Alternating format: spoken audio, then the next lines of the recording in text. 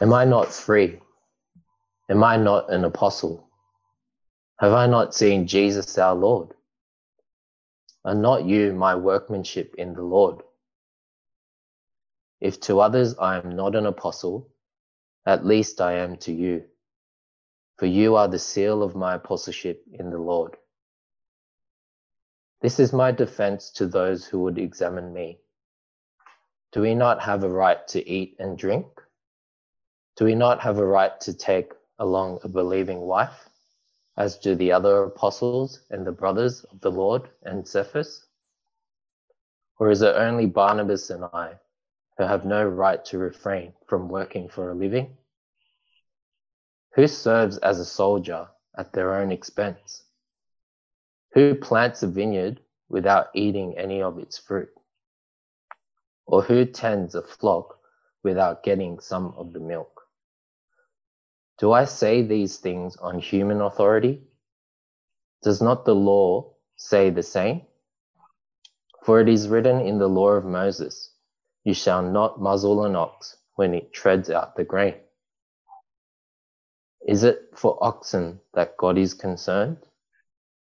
Does he not certainly speak for our sake? It was written for our sake, because the plowman should plow in hope, and the thresher thresh in hope of sharing in the crop. If we have sown spiritual things among you, is it too much if we reap material things from you? If others share this rightful claim on you, do not we even more? Nevertheless, we have not made use of this right, but we endure anything rather than put an obstacle in the way of the gospel of Christ. Do you not know that those who are employed in the temple service get their food from the temple, and those who serve at the altar share in the sacrificial offerings? In the same way, the Lord commanded that those who proclaim the gospel should get their living by the gospel. But I have made no use of any of these rights, nor am I writing these things to secure any such provision. For I would rather die than have anyone deprive me of my ground for boasting. For if I preach the gospel, that gives me no ground for boasting, for necessity is laid upon me. Woe to me if I do not preach the gospel. For if I do this of my own will, I have a reward. But if not of my own will, I am still entrusted with a stewardship. What then is my reward? That in my preaching I may present the gospel free of charge, so as not to make full use of my right in the gospel. For though I am free from all, I have made myself a servant to all, that I might win more of them. To the Jews I became as a Jew, in order to win Jews. To those under the law I became as one under the law, though not being myself under the law, that I might win those under the law. To those outside the law I became as one outside the law, not being outside the law of God, but under the law of Christ, that I might win those outside the law. To the weak I became weak, that I might win the weak. I have become all things to all people, that by all means I might save some.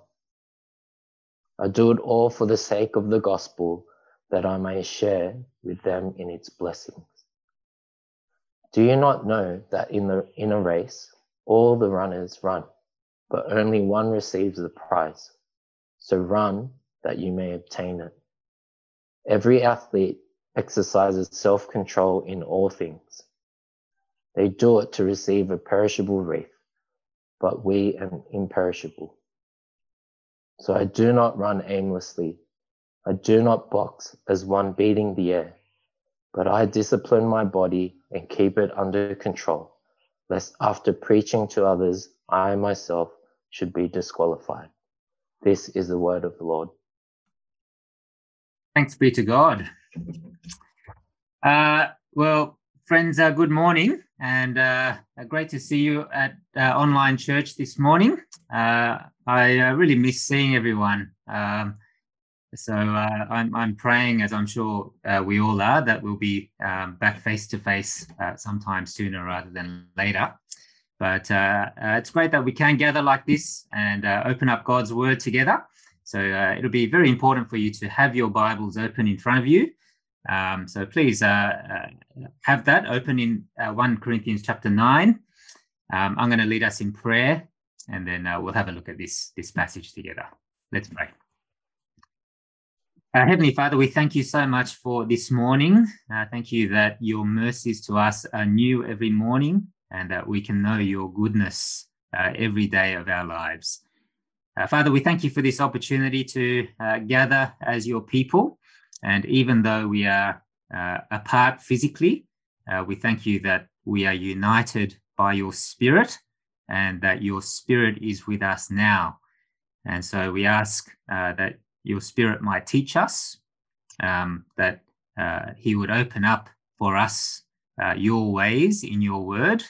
And we pray that this morning you would help us to value and treasure the gospel so much that we would be willing to give up all for it. And we pray these things in Jesus' name. Amen. Well, friends, have you ever noticed that the modern zoo has changed? When I went to the zoo as a child, I remember it being a place where animals were kept in iron cages, and you had these pits where the wild animals were kept. However, if you go to Taronga Zoo today, you'll find that there are actually no cages or pits, or they have all been replaced by what they now call enclosures and displays. The wild animals now seem to roam around in landscaped areas, which give the appearance of freedom. Why is this the case? Well, I wonder whether it's because we live in an age where freedom is something that we value more than any other value in this world. We simply cannot stand the thought of anything being restricted in their freedom, because we cannot bear the thought of ourselves being restricted in our freedom. And so we get rid of all the symbols that imply some sort of restriction and bondage. However, there is always a dilemma when it comes to freedom, isn't there? For often, our freedom, your freedom and my freedom, can limit the freedom of others or put them in danger. We saw this, for example, just a few weeks ago with people protesting the government lockdown in the name of freedom, while potentially putting other people at risk or danger by gathering in large numbers during this time of pandemic. Last week, we saw a similar issue in the Corinthian church, didn't we? If you remember, the Corinthians were free.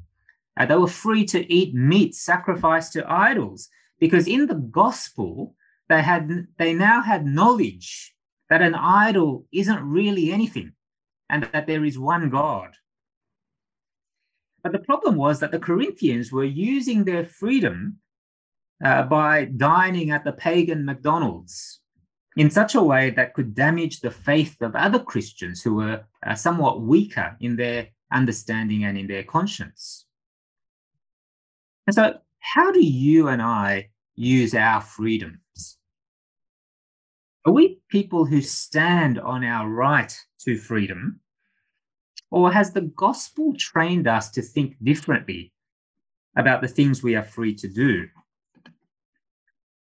Well, friends, I want to suggest that our passage this morning is all about what God says about how we are to use our freedoms and our rights as his people. Now, in particular, I want you to see that the Apostle Paul here speaks about his right to receive material support from the Corinthian Christians. You can see there in verses 1 to 2 that he begins by talking about his status. Have a look with me there in verses 1 and 2, and you can see firstly that he says that as a follower of Jesus, he has the status of being free from the Old Testament law and the expectations of other people around him. Secondly, he says that he is an apostle who has not only seen the Lord Jesus Christ himself in his resurrected glory, but been given the special task of taking the gospel to the Gentile nations around him. Thirdly, he says that he is the genuine article, because the very existence of this church in Corinth, in one of the most degenerate places in the entire Roman world, could only show that God has actually been working in the ministry of the Apostle Paul. But as a genuine apostle and gospel worker, what Paul goes on to say is that he has every right to be supported materially, financially by the Corinthian church. You can see it there in verse 4, where he says that he has the right to be provided with food and drink, for example. In verse 5, he says he has the right to marry a believing wife who can help him in his ministry, just as some of the other apostles were married and had wives that were helping them. In fact, Paul says that even from a worldly point of view, it doesn't make sense for a worker not to be supported from the work that he does.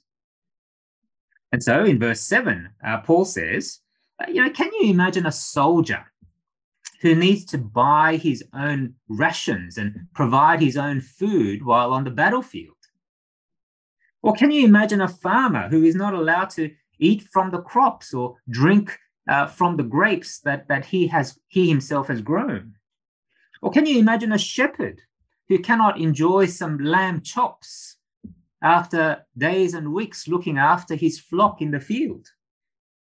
It's a well-established principle, isn't it, that you are supported from the work that you actually do. Of course, friends, this doesn't justify the lavish lifestyles of celebrity pastors, does it?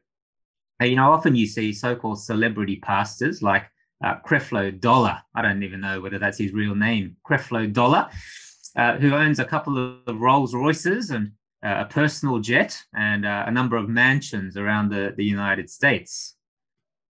And not only does this make a mockery of the Lord Jesus Christ, who taught us that the pattern is that we suffer now in order for glory later, but it's clearly not what Paul speaks about here. He's speaking, you can see, about the gospel workers' right to eat and drink, not wine and dine. He's speaking about the gospel workers' right to earn a living, not earn a Rolls Royce. Incidentally, you might be interested to know that in Sydney Anglican churches, of which we are a part, ministers are not actually paid a wage. Did you know that? We are not paid a wage that is calculated on the number of hours that we put in, like many of you, nor do we take extra money on the side for services that we perform.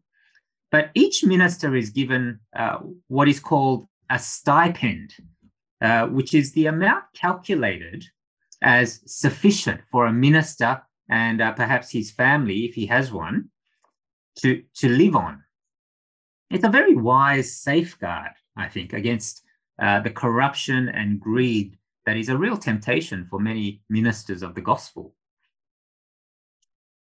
But notice that this right to support is not just common sense, but it actually comes in the scriptures from the authority of God himself. And so you'll notice there in verse 9 that Paul quotes from what seems to be a pretty random place in the Old Testament. It comes in Deuteronomy chapter 25, verse 4, which Grace read out for us earlier, where it says, "You shall not muzzle an ox when it treads out the grain." Now, friends, if you were reading those words in the Old Testament for the first time, I'm guessing that you and I wouldn't naturally think that this has something to do with supporting gospel workers, would we? We might think it's rather kind of God to let the ox eat while it's working and treading out the grain. But we may not think much more than that. However, I want to suggest that what Paul says here teaches us a valuable lesson on how to read and understand Scripture.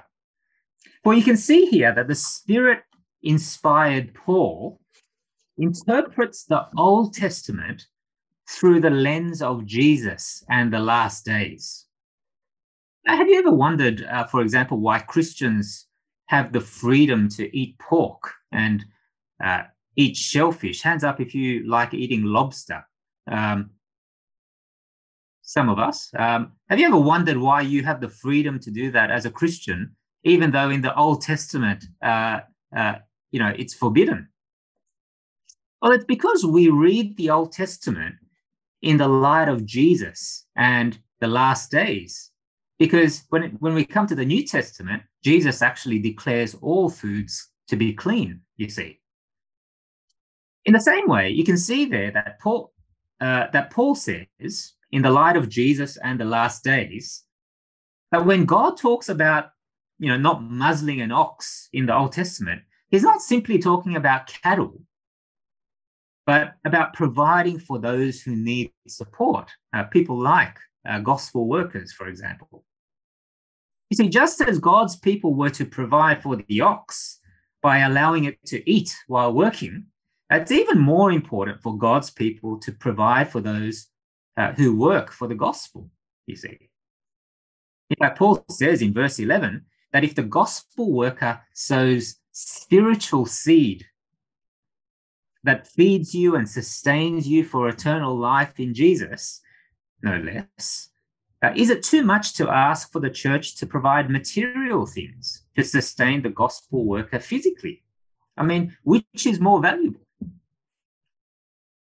However, if there is any doubt, Paul goes on to say that the gospel worker's right to material support is actually something that is commanded by the Lord Jesus Christ himself. You can see it, for example, in places like Matthew chapter 10, verse 10, which you see there on the screen, where Jesus says, the laborer deserves his food. Or in Luke chapter 10, verse 7, where he says, the laborer deserves his wages. But the point is there in verse 14, where Paul says, in the same way, the Lord commanded that those who proclaim the gospel should get their living by the gospel. Now, my brothers and sisters, I just want to say that my family and I are so thankful to you guys that we are so well supported by so many in our church family. I don't think there has ever been a day when material support was lacking for us. Just look at the size of my tummy, for example. But I also know that there are some of us who may be stingy with our money and our support for gospel workers in general. And if that is you, then listen to what God says here. If those who proclaim the gospel are feeding you the bread of life itself, then is it too much for God to ask you to provide for them generously so that the gospel might continue to grow and make progress in this world? But here's the thing, friends. Paul's whole argument in this passage is not that he has rights that he wants to hold on to, but that he is willing to surrender his rights for the sake of the gospel. The Christian mindset is not about, how can I stand for my freedom and my rights, but it's all about surrendering my rights. Notice in verse 15, he says very clearly that he hasn't made use of any of his rights with the Corinthian church, nor is he angling for these rights when he writes this letter to them. Now, just to be clear, Paul is not saying that it is always wrong to make use of our rights. You might remember that with other churches, Paul was only too happy to receive material support. The church in Rome, for example, or the church in Philippi. But here in Corinth, he is not willing to accept material support from the Corinthian church. Why is that the case? Well, it's because, as we will go on to see, he wants the Corinthian church to understand three very important things. He wants to teach them three very important things. Firstly, he wants them to see the value of the gospel. He wants to show them just how valuable the gospel is.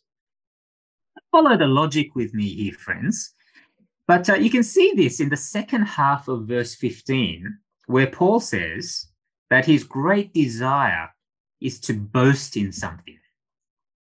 I don't know what you are tempted to boast about, but listen to what he says in the second half of verse 15. He says, "For I would rather die than have anyone deprive me of my ground for boasting." Now, that might seem strange to you and me, because what do we think about when we hear that word boasting or to boast? Well, we naturally think about someone who is arrogant or conceited or big-headed, don't we? Perhaps we picture people like Muhammad Ali, who very, presumptuously claimed that I am the greatest. I said that even before I knew I was, he had to add in. But isn't it also true that it is possible for you and I not to boast in ourselves, but in another person or thing? And so, for example, if I say to you that Mike Chin is a wonderful person, a very generous person. You know, Mike Chin comes to my house every morning with a cup of coffee that he brews for me on his coffee machine. Then I'm not boasting in myself, am I? I'm actually boasting in something or someone else. That's what Paul is wanting to do here. He doesn't want to just boast in himself, but he wants to boast in the glorious gospel of the Lord Jesus Christ and show just how valuable and wonderful it really is. But how does Paul do this? Well, for Paul, notice that he can't do it simply by preaching the gospel. Why is that? Well, it's because as Jesus's apostle to the Gentiles, Paul was actually obligated to preach the gospel in a way that none of us are to do. You see, Paul did not have any freedom or rights when it came to preaching the gospel, for he was a slave to Jesus and he had no say in the matter. He was just to go and proclaim the gospel to the Gentile world. That's why in verse 16, he says that for him, preaching the gospel is not an option, it is a necessity. And he will receive the woe of judgment if he doesn't preach the gospel. However, when it comes to the question of whether he will receive material and financial support or not, well, that's something that Paul has freedom in, isn't it? That's something that he has the freedom to choose. And so Paul is only too willing to freely give up his right to material support and to work with his hands in the physical and dirty and stinky job of making tents for a living, which is what the Apostle Paul was. He was a tent maker, in order to bring the gospel free of charge and to show everyone just how valuable the gospel really is. You know, it's true that you show the value of something if you are freely willing to give up something valuable for it, isn't it? Now just think about it, friends. For example, if I preach the gospel as your pastor, it's easy for you to think, well, you know, that's just his job. He's being supported for it. That's an obligation that Huey has. But if you as a layperson are willing to freely give up your time and your energy and your money and your comfort and your reputation in the midst of a busy and tiring and challenging life circumstances in order to preach the gospel, well, that just shows how valuable the gospel is to you and to the world around us. Do you think when others look at your life and my life, that they can see the value of the gospel from the things that we are freely giving up in our lives, the things that we are willing to give up of value, the things that matter to us that we are willing to give up for the sake of the gospel? But secondly, friends, I want you to see that Paul gives up his rights because of his deep heart for the lost. You can't miss Paul's heart here, can you? Now, in verse 19, Paul's desire, he says, is to win more of them. In verse 20, his desire is to win the Jews, as well as pagan converts to Judaism, who are people under the law. In verse 21, his desire is to win Gentiles who are outside the law. In verse 22, his desire is to win those who have weak consciences. You get the point. Paul's gospel-saturated heart was to win as many people for the Lord Jesus Christ as possible, and he was willing to give up every right and freedom that he had if it was going to be an obstacle to people coming to know the Lord Jesus Christ. And so when he was with Jews, perhaps he would take part in some of their religious festivals or practices in order to win more of them. We know, for example, that he was willing to even circumcise Timothy in order to win other Jews. I don't know what Timothy thought of that, but certainly Paul was happy to do it. Or when he was with Gentiles, he was willing to be flexible and take part in some of the things that Gentiles would do in order to win more of them for Christ. Now, of course, there are limits to Paul's flexibility here, isn't there? For he doesn't say that he would visit brothels in order to win prostitutes, for example, or that he would take part in sin in order to win sinners. Or he is still someone who is under the law of Christ, you see. But you can't miss the thrust of what Paul is saying here, can you? It's summarized in the wonderful words of verse 22. Underline this if you have your Bibles. Now, verse 22 says, I have become all things to all people, that by all means I might save some. I do it all for the sake of the gospel, that I may share with them in its blessings.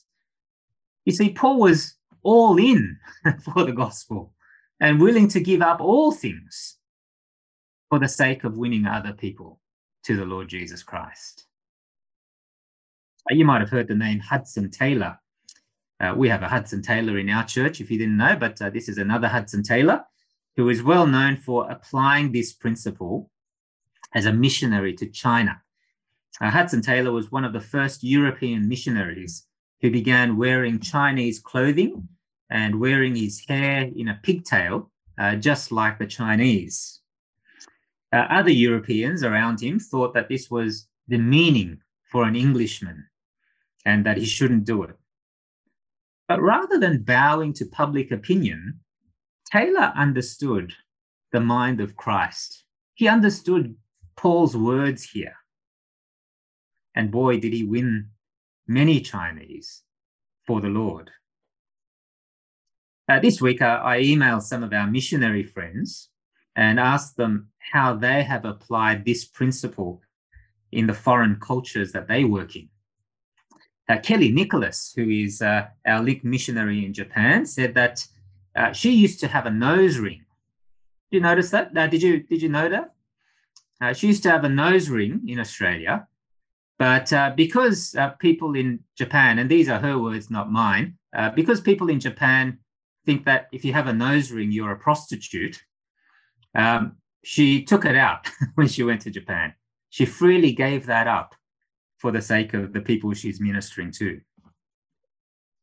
BJ in our congregation, who comes from Nepal, says that some Nepalese Christians freely choose to give up eating beef in order to relate to and win the Hindus in the country who think that cows are sacred. The crisps in Taiwan say that this is an interesting one. They say that they serve fruit to their guests at room temperature because the Taiwanese like to eat their fruit at room temperature. They like cold fruit, but they take their fruit out a few hours before their guests arrive so that they can serve it at room temperature. Now, these, of course, are small things which they hope to help them build relationships with those around them to win space to proclaim the gospel in. But these friends are also people who have given up their right to live in comfort in Australia. They have given up their whole lives and even the rights of their children to live in a foreign land where they are restricted much more in order to win the lost. But how about you and me? Are we people who have such a heart for the lost that we are prepared to give up things that are precious to us for the sake of the gospel? Perhaps for us, it might be giving up our freedom and right to sit wherever we want at church when it's time to go back to church face to face, so that we can sit with newcomers or those who are unbelievers who come to visit us in order to win them for Christ. Perhaps if a Muslim man walks into our church one day, he might be thinking about what kind of restaurants we can take him to after church, because Muslim people don't eat certain foods. Not long ago, someone wanted to meet with me on my day off to talk about how to become a Christian person. I was really tired that day. It was my day off. I just wanted to veg in front of the TV and spend time with my wife and children. But in a small way, I gave up this right in order to read the Bible with this person who needed to know Jesus. There are thousands of different ways in which we can do this, and perhaps we can talk about it with one another.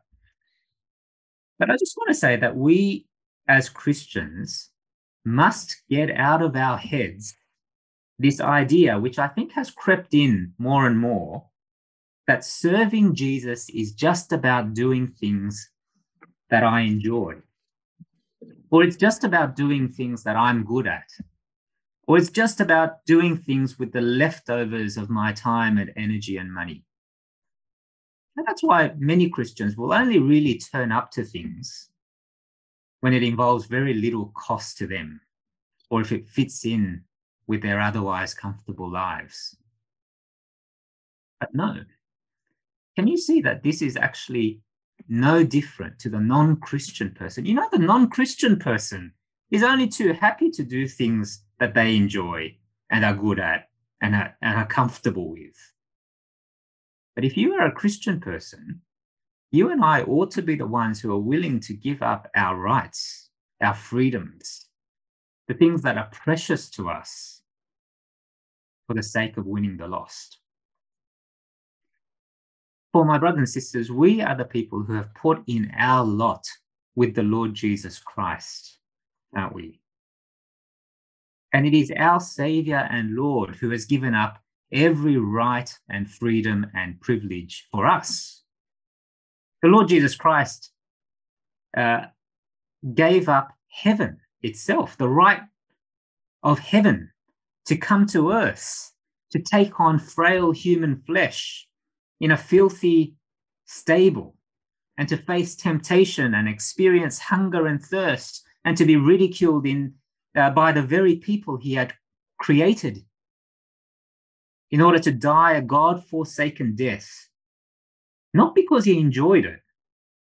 No, he gave up his rights and freedoms because he loved us, and so that he could win us for himself. So how can you and I claim to follow this Savior and not give up our rights and freedoms for the sake of others and their salvation? We can't. I think you can tell far more about a Christian person from what he or she is willing to give up rather than what he or she does for the gospel. Are you and I people who are in the habit of giving up our freedoms, our rights, the things we count precious in order to win the lost? But finally, friends, I want you to see that Paul finishes this part of 1 Corinthians with a strong warning about the danger of disqualification. You can see it there in verse 24, where he pictures the Christian life as an Olympic running race, like a marathon. His point, of course, is not that the goal of the Christian life is to beat everyone else so that you can win the gold medal for yourself. No, it is the goal of the Christian life is to actually finish the race so that every one of us can receive the prize. In ancient Corinth, the prize they gave to marathon winners at the end of the race was actually a wreath made out of stalks of celery, of all things. But here, Paul says that our prize is not just a stick of sagging celery, but in verse 25, it is the imperishable inheritance of heaven itself. But here's the thing, friends. Notice that Paul wants to emphasize the danger of being disqualified from this race. In verse 26, he mixes metaphors a little bit here. And so in one part, he sees himself as a runner. Next, he sees himself as a boxer. And next, he sees himself as a wrestler. But the big point is that he will do anything and everything possible to discipline himself so that he will not be disqualified from the Christian race and heaven itself. Now, why would Paul end this passage with this kind of strong warning for himself as well as others? Well, I think it's because he wants to show just how serious it is that you and I are people who are willing to give up our rights and freedoms for the sake of the gospel. For if I am not willing to give up my rights and freedoms for Jesus and for the lost, and if my life is in reality all about my rights and my freedoms and my comforts and my privileges and living for myself, then don't be surprised, says Paul, if you find yourself one day disqualified from the prize of heaven itself. Of course, Paul is not preaching salvation by works here, but he is saying that if you and I follow the Lord Jesus Christ, who has given up all things for us, and if we are indwelt by his Spirit so that we have his mind, then we will be the ones who learn to give up things that are precious to us for the sake of Jesus and the gospel. But friends, this in reality is actually the greatest freedom. One of the great paradoxes in the scriptures is that true freedom is actually to be set free from my selfishness and my sin. When I was in university, there was a dear Christian brother who used to come and play tennis with me for weeks at a time because he heard that I loved to play tennis. I only found out later that this friend didn't actually like tennis. But here he was every week lugging around his heavy tennis equipment in order to play tennis with me when I was a young, immature Christian person who thought, I knew it all. And why did he do it? Well, he did it because he wanted to win me more and more to the Lord Jesus Christ. Friends, are you and I like this? Is giving up our rights and freedoms for the sake of Jesus and the winning of others a way of life for us? Or are you and I people who simply are in the habit of giving Jesus the leftovers in our lives? I hope and pray that we can be the people, or that we are the people who can say with the Apostle Paul, I have become all things to all people, that by all means I might save some. Let's pray together. Heavenly Father, we thank you for our time together in your word this morning. And we thank you especially for our Lord Jesus Christ. We thank you that even though he was in very nature God, he did not stand on his freedoms and his rights, but gave them all up to take on frail human flesh and to hang on the cross for us and for our salvation. Father, we pray that by your Spirit, you would transform us so that we might be more and more like our Lord.